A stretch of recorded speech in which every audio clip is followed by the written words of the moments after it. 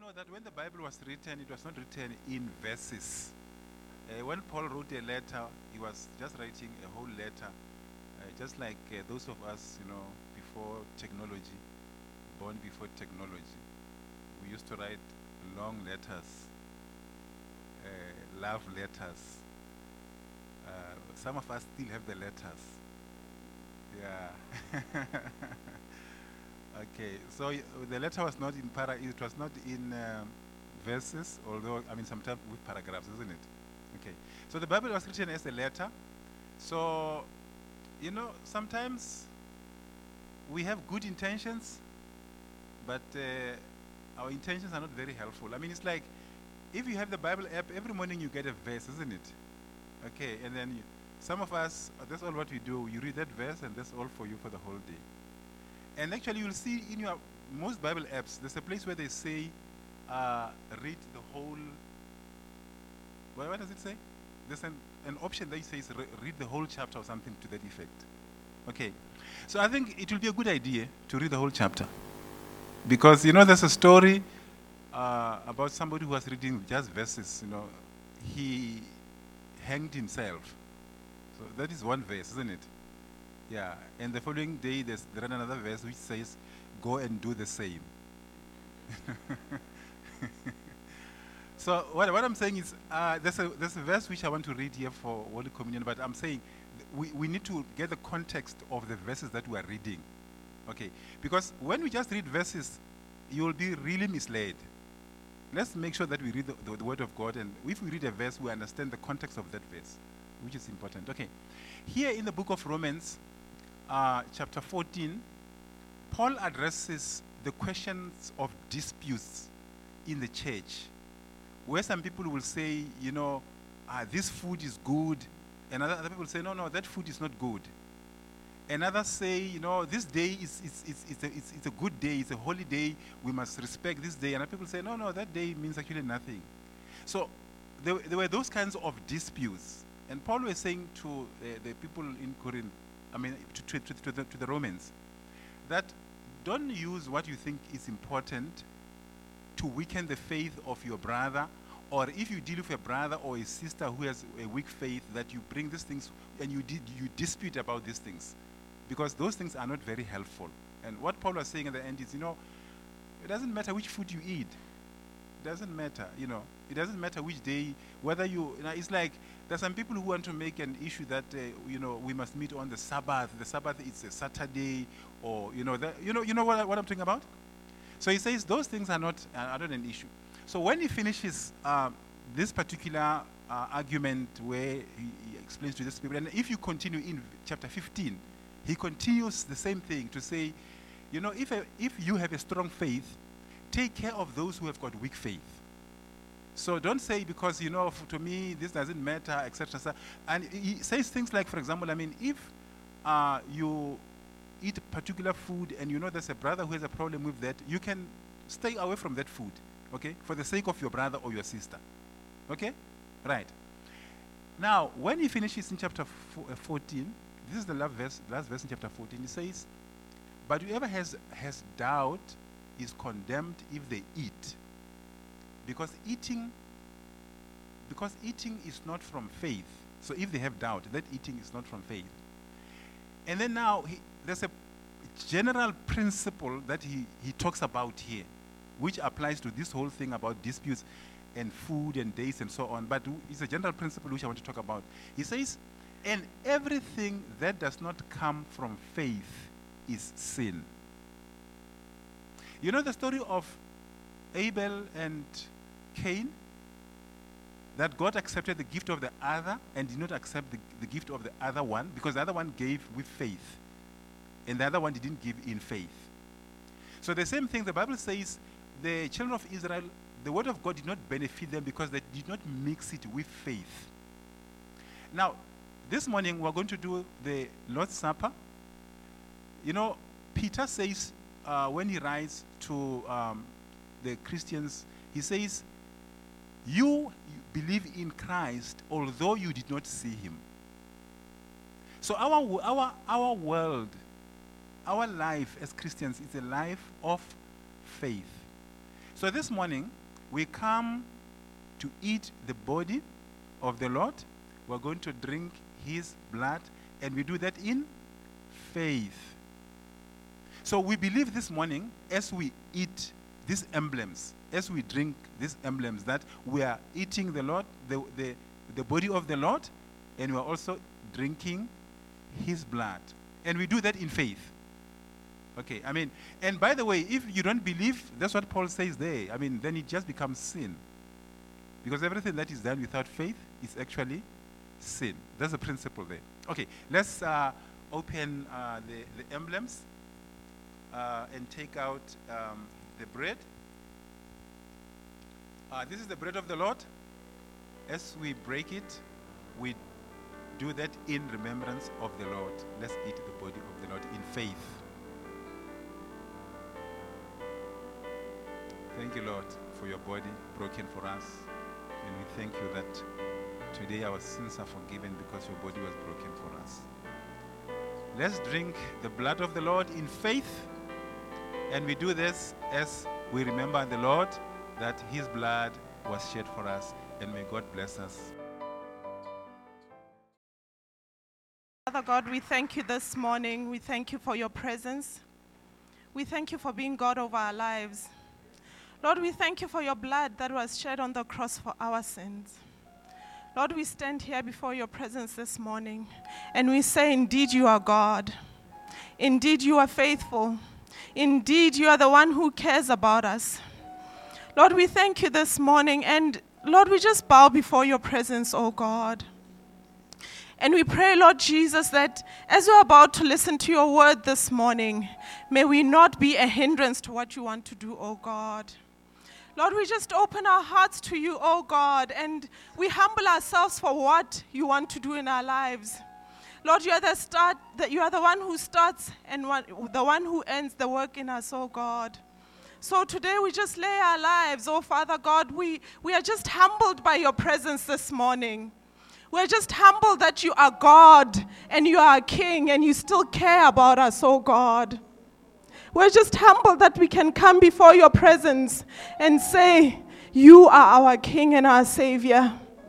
Lord, we honor you this morning. Take your place, oh God. Take your glory, oh God. Lord, you're still God seated on the throne. And this morning, this throne is yours, oh God. Lord, we just humble ourselves before you. And oh God, this morning, I just want to pray, oh God. I know I'm just a pipe for whatever you want to do, oh God. Lord, I just want to pray that I may not be a hindrance to your work this morning.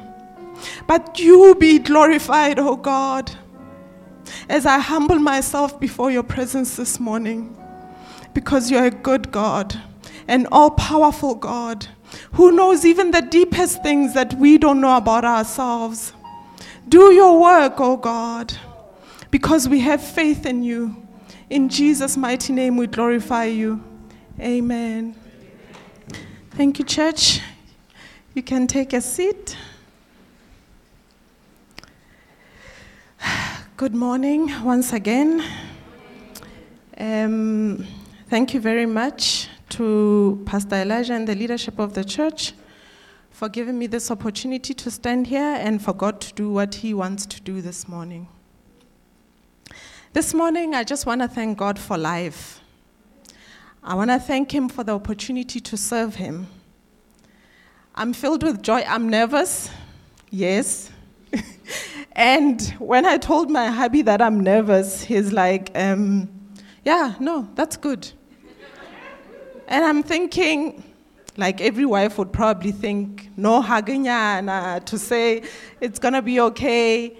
Yes, but I'm all the time actually nervous when I stand here. So I just want to say, just be gentle with me. So I was saying, I'm just filled with joy and I'm greatly humbled that I can just be a pipe for what God wants to do this morning. And I'm overwhelmed by him. And I pray that this morning I may not be a hindrance. And I really, really say it from the bottom of my heart. I don't want to be a hindrance to what God wants to do. And I also want to love on the Lord Jesus this morning for dying on the cross for our sins. There's no greater gift than that. Because here we are alive. He died, he was resurrected. If he wasn't, we wouldn't be here. And it's a privilege to know God. So it's an awesome blessing that we have the Holy Spirit as well, that the Lord Jesus Christ left for us, so that whenever we need a helper, he is there. He can help us through this journey.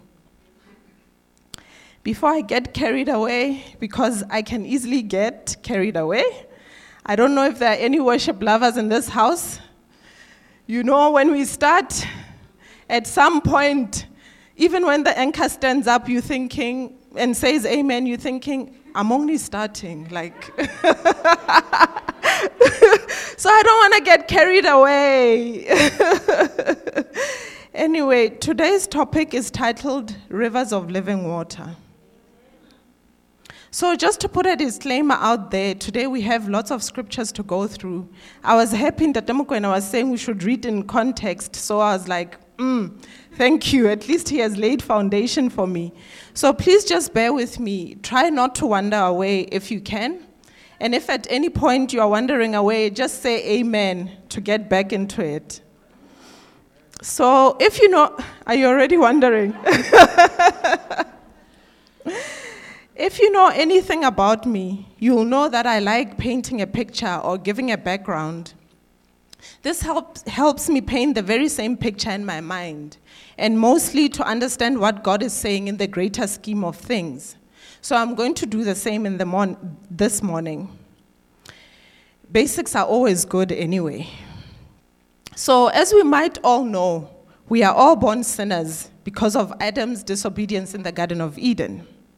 That disobedience led to a separation between us and God, meaning we could no longer commune freely with him like we used to do in the Garden of Eden.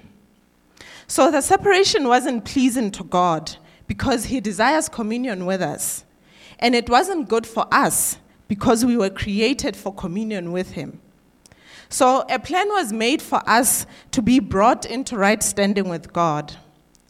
The plan was the continuous sacrifice of animals as an atonement for our sins. This method of atonement fell short because it served as a reminder of sin every year, and the blood of bulls and goats could not take away sin. So God in his mercy sent the Lord Jesus Christ to die for us on the cross and to become the ultimate sacrifice for our sins. And indeed, the Lord Jesus Christ died, and thank God he rose again. Most importantly, church, he is the ultimate sacrifice, because we don't have to offer sacrifices for our redemption anymore. We just need to believe in him, that he died for us, and he has cleansed us of all sin, and then pursue a relationship with him. Now that the background has been laid, we are going to start today's message from the book of John, chapter 7, verses 37 to 39. It reads, "On the last day, that great day of the feast, Jesus stood and cried out, saying, 'If anyone thirsts, let him come to me and drink. He who believes in me, as the scripture has said, out of his heart will flow rivers of living water.' But this he spoke concerning the Spirit, whom those believing in him would receive. For the Holy Spirit was not yet given, because Jesus was not yet glorified." We need to understand the significance and the timing of what the Lord Jesus was saying. It was during the Feast of Tabernacles or Booths, whichever one you prefer. This is a feast where the Israelites commemorate their journey with God through the wilderness. So they light up big flame torches as a symbolism of the pillar of fire that led them through the night. And priests carry water from the pool of Siloam as a remembrance of the provision of water from the rock. I just want us to picture this festival in our minds. Probably it was all lit up and the priests were going up and down, chanting in celebration, with jars full of water in their hands. Then the Lord Jesus Christ stands up and cries out, "Anyone who thirsts, let him come to me and drink." Awkward, isn't it? It actually reminded me of those nobody memes. Do you know them? It says nobody, ... as you can see. Absolutely nobody. The Lord Jesus, anyone who thirsts. Yeah, that's brave. I can see that we have old people in the church. Amen. If you don't know the meme, don't worry. It's not in the Bible, so you didn't miss out on anything important.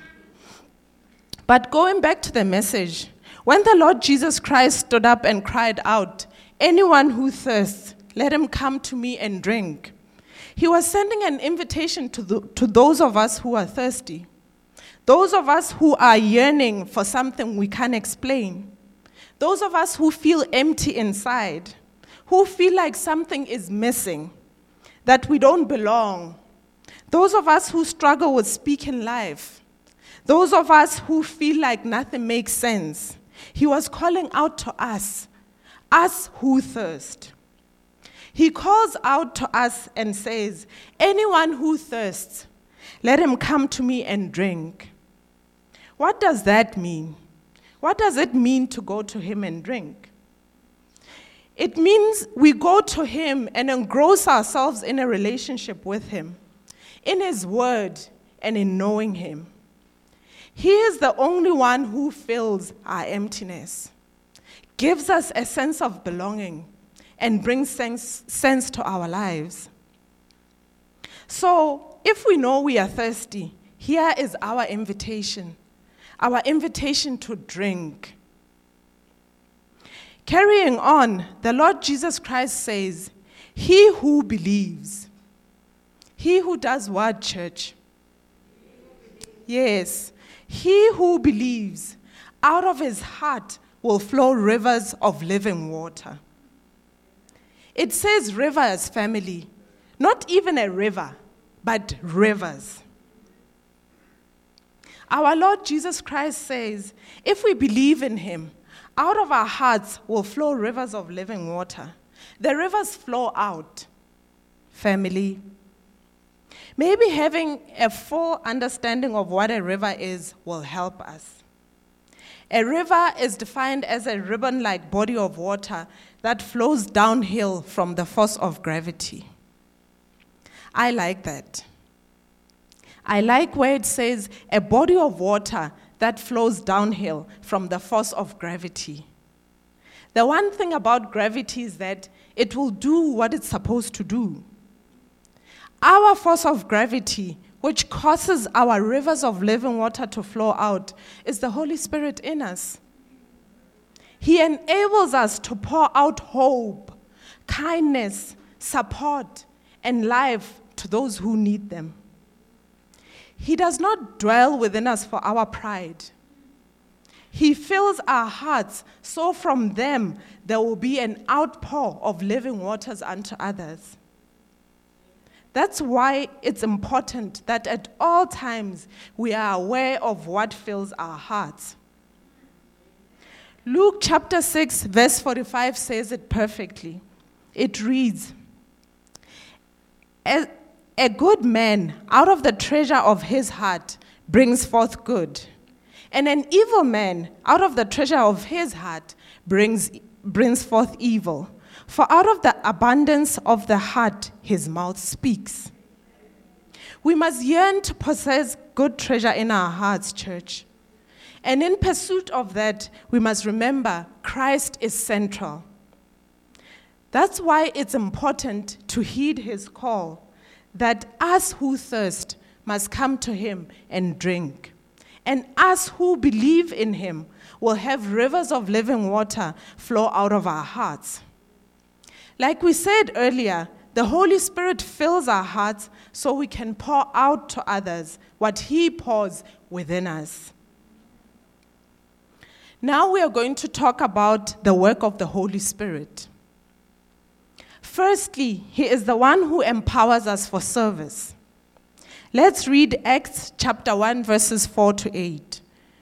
It reads, "And being assembled together with them, he commanded them not to depart from Jerusalem, but to wait for the promise of the Father, which he said, 'You have heard from me, for John truly baptized with water, but you shall be baptized with the Holy Spirit not many days from now.'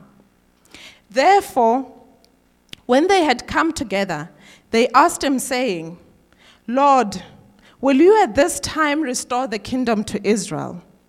And he said to them, 'It is not for you to know times or seasons which the Father has put in his own authority. But you shall receive power when the Holy Spirit has come upon you. And you shall be witnesses to me in Jerusalem and in all Judea and Samaria and to the end of the earth.'" I feel like I need to repeat verse 8. "But you shall receive power when the Holy Spirit has come upon you. And you shall be witnesses to me in Jerusalem and in Judea and Samaria and to the ends of the world." When the Holy Spirit has come upon us, we receive power to be witnesses to Christ throughout the entire world, starting wherever we are. We need to understand this clearly, family. The power we receive when the Holy Spirit comes upon us is not for us to selfishly hold and say we are anointed, but it's for us to be empowered to go out and share Christ. It's not a pride thing. It's a service thing where we can serve God and his people in a godly manner. I will say that again, family. Receiving the Holy Spirit is not for our pride. It is for our empowerment, so we can serve God and his people in a godly manner. So, church, we are empowered for service. The Holy Spirit empowers us to be witnesses to the Lord Jesus in our homes, workplaces, churches, malls, everywhere we go. Remember, rivers are just channels meant to pour out water.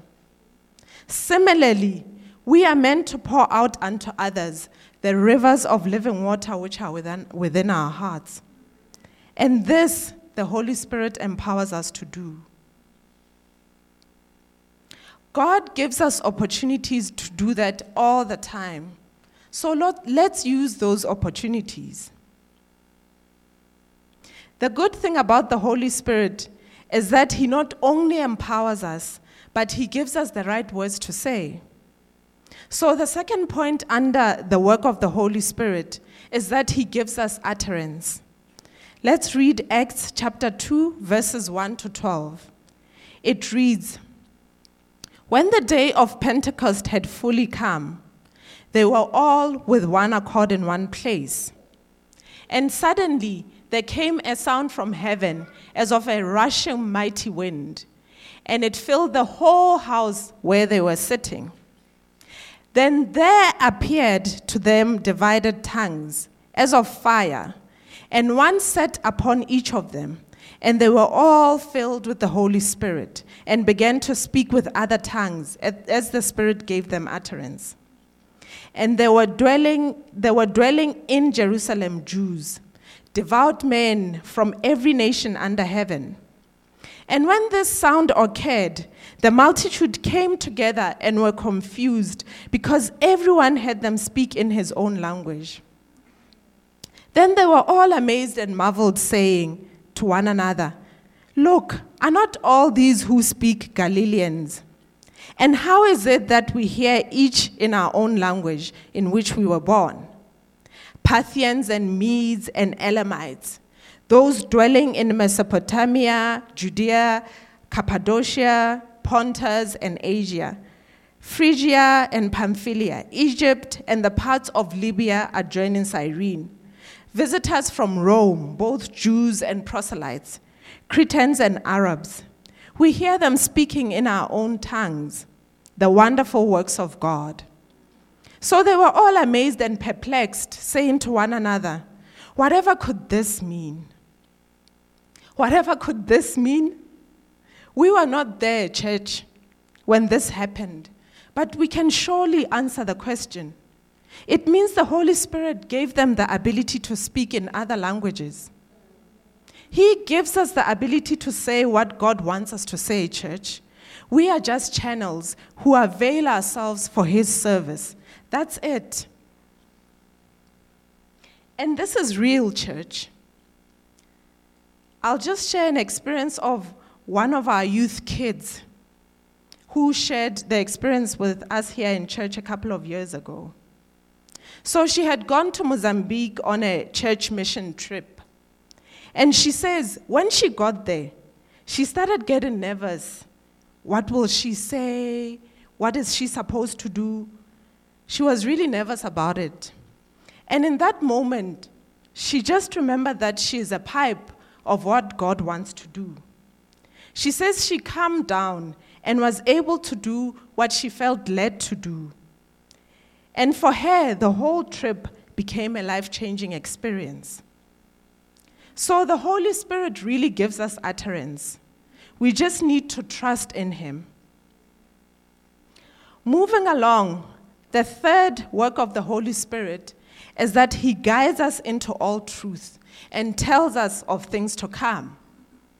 That we find in John chapter 16, verses 13 to 15, which reads, "However, when He, the Spirit of truth, has come, He will guide you into all truth. For He will not speak on His own authority, but whatever He hears, He will speak, and He will tell you things to come.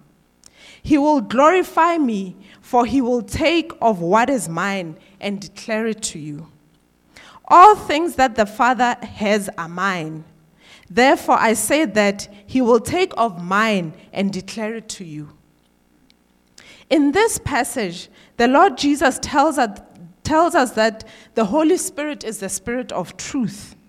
And when He has come, He will lead us to all truth. This is all truth, family. Not some truth, but all truth of what He hears from the Lord Jesus Christ Himself and of things to come. Glory be to God. Are we still together? I wish it was a question and answer, because then I would know. Anyway, moving along. The fourth work of the Holy Spirit is that He convicts the world of sin, righteousness, and judgment. Let's read John chapter 16, verses 7 to 11. It reads, "Nevertheless, I tell you, it is to your advantage that I go away. For if I do not go away, the Helper will not come to you. But if I depart, I will send Him to you. And when He has come, He will convict the world of sin and of righteousness and of judgment. Of sin, because they do not believe in Me. Of righteousness, because I go to my Father, and you see Me no more. Of judgment, because the ruler of this world is judged." So here we learn that the Holy Spirit is the one who convicts the world. None of us hold the responsibility of conviction. I think this is very important, family. It's important to understand it. Because when we share Christ with people, we tend to put ourselves under so much pressure, as if we are responsible for the conviction or the outcome. We are not. We must remember we are just channels that pour out unto others the rivers of living water which flow out of our hearts. That's it. Conviction is the Holy Spirit's responsibility. He is the one who steers our hearts towards God. What He requires of us is that we avail ourselves to be led by Him. Do we understand that? Great.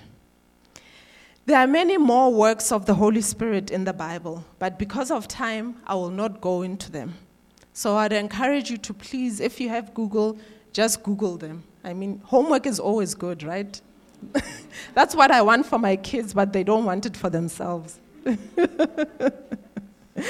So before we move on to the last part of the message, I think it's important we recap on what we've learned so far. We said, us who thirst must go to the Lord Jesus Christ and drink. Also, we must believe in him, so rivers of living water will flow out of our hearts, which the Apostle John describes as receiving of the Holy Spirit. So once we receive the Holy Spirit, he will do his work in us. He will empower us to share Christ everywhere we go, starting with our immediate environment. He will also give us utterance, lead us to all truth, and convict the world. Are we on the same page? Okay, let's move along. So here's the thing, family. How we treat the Holy Spirit matters. Once we receive him, we need to treat him with care, respect, and absolute adoration. We need to treat him with care, respect, and adoration. He is God. He is God in us. So how do we do that? First of all, we must not grieve him.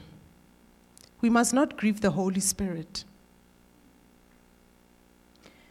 Let's read Ephesians chapter 4, verse 17.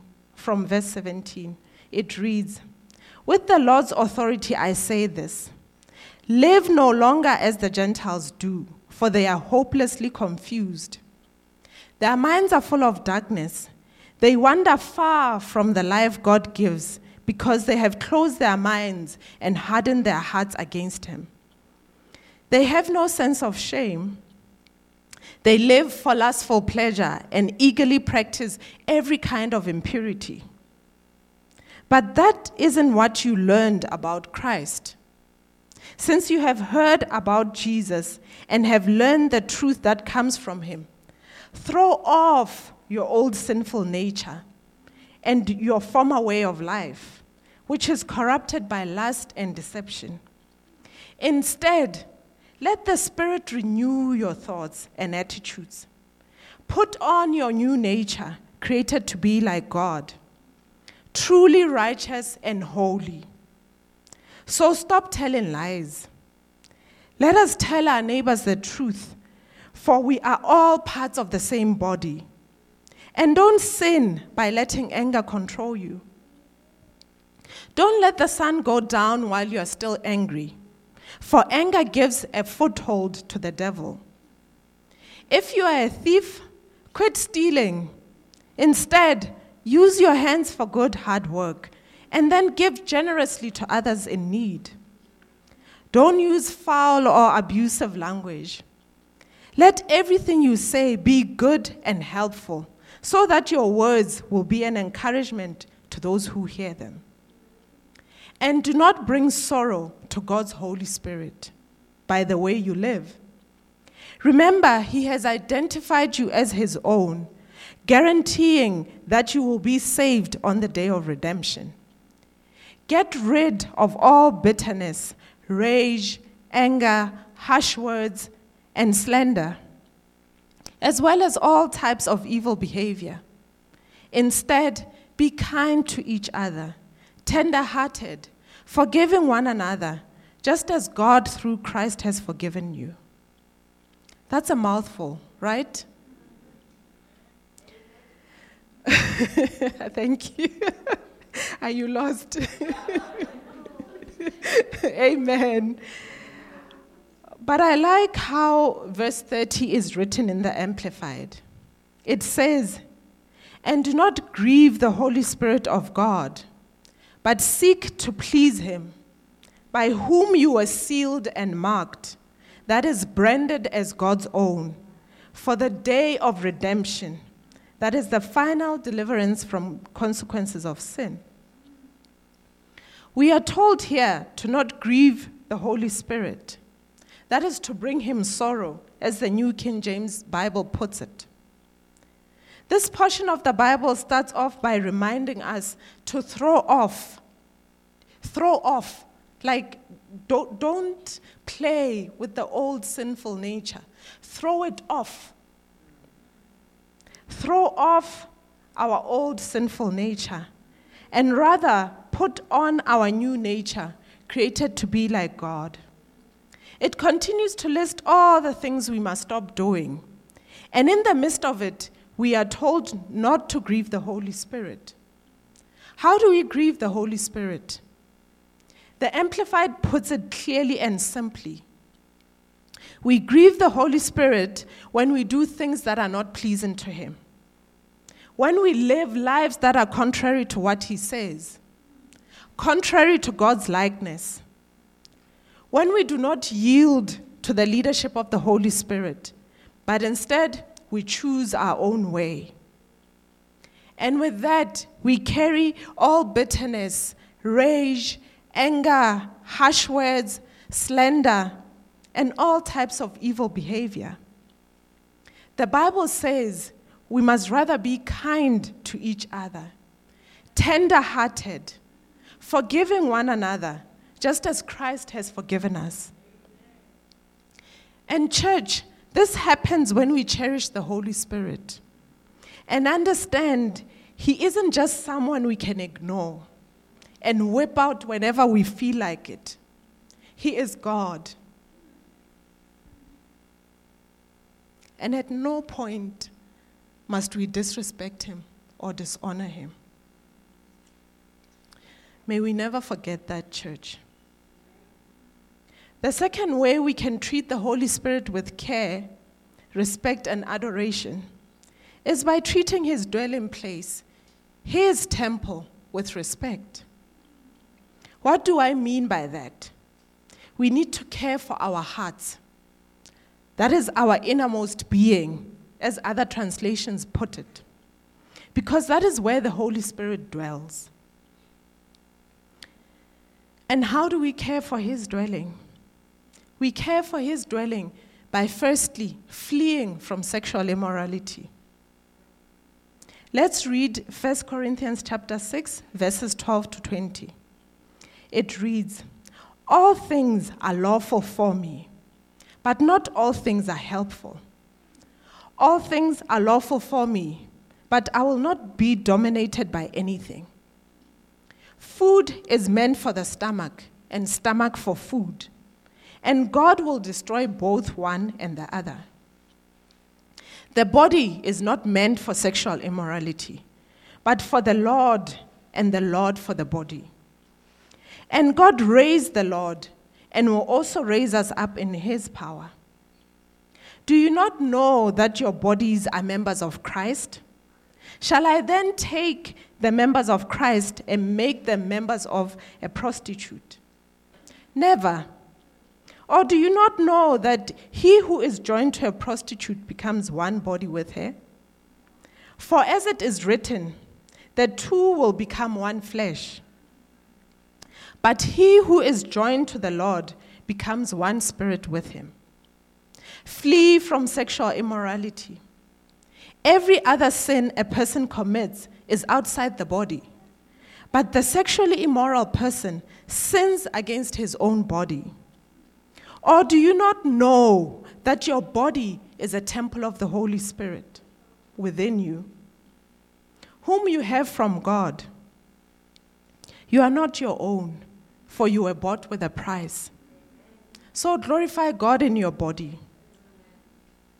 I like the King James because it adds, glorify God in your spirit, not only in your body. So here's the thing that amazes me about this portion of Scripture. It's clear that the crux of it is that we flee from sexual immorality, right? But what blows my mind is verse 20. It says, glorify God in your body, not with your body. It's just phenomenal, church. And here's why I say it's amazing. You see, when we glorify God with our bodies, we use restraint. we physically restrain ourselves from sexual immorality. Like we sometimes hear people say, run away if you have to. There's nothing wrong with that. It's wisdom. But here's the thing. When we physically restrain ourselves from sexual immorality, chances are at some point we'll get frustrated and eventually give in. Why is that? It's because we are fleeing in our own power. And that personal power will run out. And it makes fleeing burdensome, which it shouldn't be if done right. So what must we do? We must glorify God in our bodies by letting the Holy Spirit lead us. And when He does, He gives us correct desires. And our motives for fleeing from sexual immorality will not be rule-based. Instead, they will be based on the condition of our heart. Which means the physical boundaries we put in place will also be based on the correct motive, which is loving and obeying God. We also need to appreciate, church, that we were not created for self-gratification, but for the glory of God. And our behavior should also communicate that. It's not for us, it's for Him. That needs to be clear to us. Are we together? Great. Another way of caring for His dwelling is by not defiling or tainting the temple of God. Let's read 1 Corinthians chapter 3, verses 14 to 17. It reads, "If anyone's work which he has built on it endures, he will receive a reward. If anyone's work is burned, he will suffer loss, but he himself will be saved, yet so as through fire. Do you not know that you are the temple of God, and that the Spirit of God dwells in you? If anyone defiles the temple of God, God will destroy him. For the temple of God is holy, which temple you are." In this portion of scripture, unlike the previous one, biblical scholars tell us that the Apostle Paul was referring to the temple as a collective of believers, not as an individual. Because context is always important, in the earlier parts of the chapter, the Apostle Paul was dealing with carnality that existed in the church of Corinth. Carnality, if you don't know, means being fleshly. That is, being controlled by our feelings, emotions, personal motives, and ambitions. In short, not being led by God, but by our own flesh. The Bible says this carnality caused envy, strife, and division within the church of Corinth. And it affected the work of God in the church. The Bible continues to say, the Apostle Paul warned the Corinth church that the day is coming when all work will be tested by fire. That's where we pick up verse 14. In verse 14, the Apostle Paul says, "If our work endures the test of fire, we'll receive a reward. If not, then we'll suffer loss. But that loss has nothing to do with salvation." Why? Because the testing of our works is for us to be rewarded.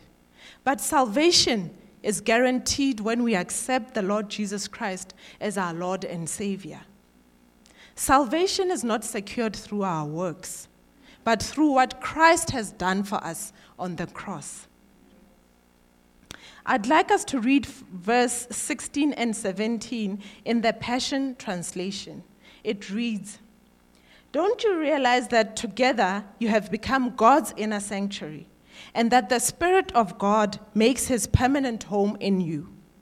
Now, if someone desecrates God's inner sanctuary, God will desecrate him. For God's inner sanctuary is holy, and that is exactly who you are." I think that is clear, family. The Apostle Paul reminds us that collectively, we are God's inner sanctuary or temple as other translations put it. He also reminds us that the Spirit of God dwells in us as individuals and as collective. He continues to warn us that if any of us defiles God's inner sanctuary, we will be destroyed or desecrated by God Himself. Church, we must remember that our desire as individuals and as a collective is to have rivers of living water pour out of our hearts unto others. It's to pour out unto others from an overflow of what the Holy Spirit fills within us. And this we can do if we heed the Apostle Paul's warning to not defile or taint the temple of God, because the Spirit of God dwells in it. Are we together, family? Moving to the last point, the final way of treating the dwelling of the Holy Spirit with care is by guarding our hearts. This we find in Proverbs chapter 4 from verse 23 to 27. It reads, "Keep your heart with all diligence, for out of it spring the issues of life. Put away from you a deceitful mouth, and put perverse lips far from you. Let your eyes look straight ahead, and your eyelids look right before you. Ponder the path of your feet, and let all your ways be established. Do not turn to the right or the left. Remove your foot from evil." To guard means to protect, to watch over, and keep safe. Here, King Solomon instructs us to guard our hearts with all diligence. Other words we can use instead of diligence is thoroughly or meticulously. So basically, we are instructed to protect, keep safe, watch over our hearts thoroughly and meticulously, for out of it spring the issues of life. This is such an easy verse to misunderstand, so let me explain it. Guarding or protecting our heart doesn't mean our heart must be inaccessible or that we build walls around it. No, that's hardening our hearts. Guarding our heart means we watch and choose what we allow in, so our hearts remain open or accessible. Can I repeat that? Guarding our heart means we need to discern what we let into our hearts. This is very important because, as we learned earlier, we pour out of the fullness of our hearts. Rivers of living water flow out of our hearts, out of our innermost being. So it's crucial that we only allow good and godly things to enter our hearts. With all that said, what's even more amazing is that when the Holy Spirit dwells in us, He will help us repel things that are not supposed to be in our hearts. How we need the Holy Spirit, church. We need Him every moment of every single day of all our lives. So in closing, family, let's recap on what we said today. We said, us who thirst, we must go to the Lord Jesus Christ and drink. We must also believe in Him, so rivers of living water will flow out of us, out of our hearts, which the Apostle Paul describes as the Holy Spirit. And once we receive the Holy Spirit, we will be empowered to share Christ everywhere we go, starting with our immediate environment. The Holy Spirit not only empowers us, but He gives us utterance, He leads us to all truth, and convicts the world as well. Lastly, we need to treat the Holy Spirit with care, respect, and absolute reverence. This we do by not grieving Him and by treating His dwelling place with care. We treat His dwelling place with care by fleeing from sexual immorality, not defiling his dwelling place, and by guarding our hearts. So as we come to the end of today's message, know the Holy Spirit is here. I don't know where the message finds you. Does it find you thirsty, feeling hopeless, lost, alone, in pain? I don't know. Does it find you repentant, powerless, empty? I don't know. What I know is that the Holy Spirit is here. I know that we are not alone. The Lord Jesus Christ said he will not leave us alone, and he's not a man to lie. He will never leave us alone. He left us with a helper, and that helper is here today. It's time to do business with God, family. It's time to speak to God. So I'm going to ask you to please stand.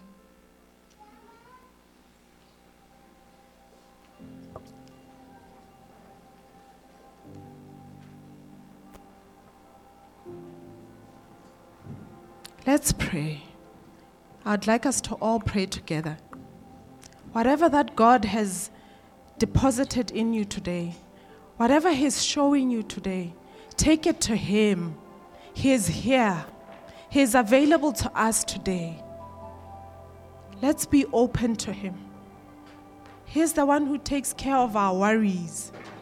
He takes care of what we feel deep inside. He takes care of the little things that we think they don't matter. Things that nobody else knows. He knows. He's available for them. So today, family, let's all pray and just surrender our lives to God. Church, with our eyes closed and our heads bowed down, I would just like to ask if there's anyone who would like to receive the Lord Jesus this morning. If you are here amongst us, just lift your hand and put it back down. Thank you. Thank you. Thank you. Is there anyone else? We just want to pray with you. Let's pray. Father God, here are your children. Your work has started in them. And you are the only one who will bring it to completion through your faithfulness, O Lord. Lord, we lay them in your hands this morning as you begin this journey with them, as you empower them to walk this journey of salvation with you, O Lord, as you help them fully understand what the death of the Lord Jesus Christ and his resurrection mean. Guide them in the way they should go through the power of the Holy Spirit, O Lord. Thank you for the conviction and truth you've brought in their lives, O Holy Spirit. We thank you for these in the mighty name of our Lord Jesus Christ. Amen. Thank you very much, church. Thank you. Thank you. If you've accepted the Lord Jesus Christ this morning, I'm just going to urge you or ask you politely to please come to the front after the service. At the end of the service, there'll be someone who will meet up with you. Thank you very much.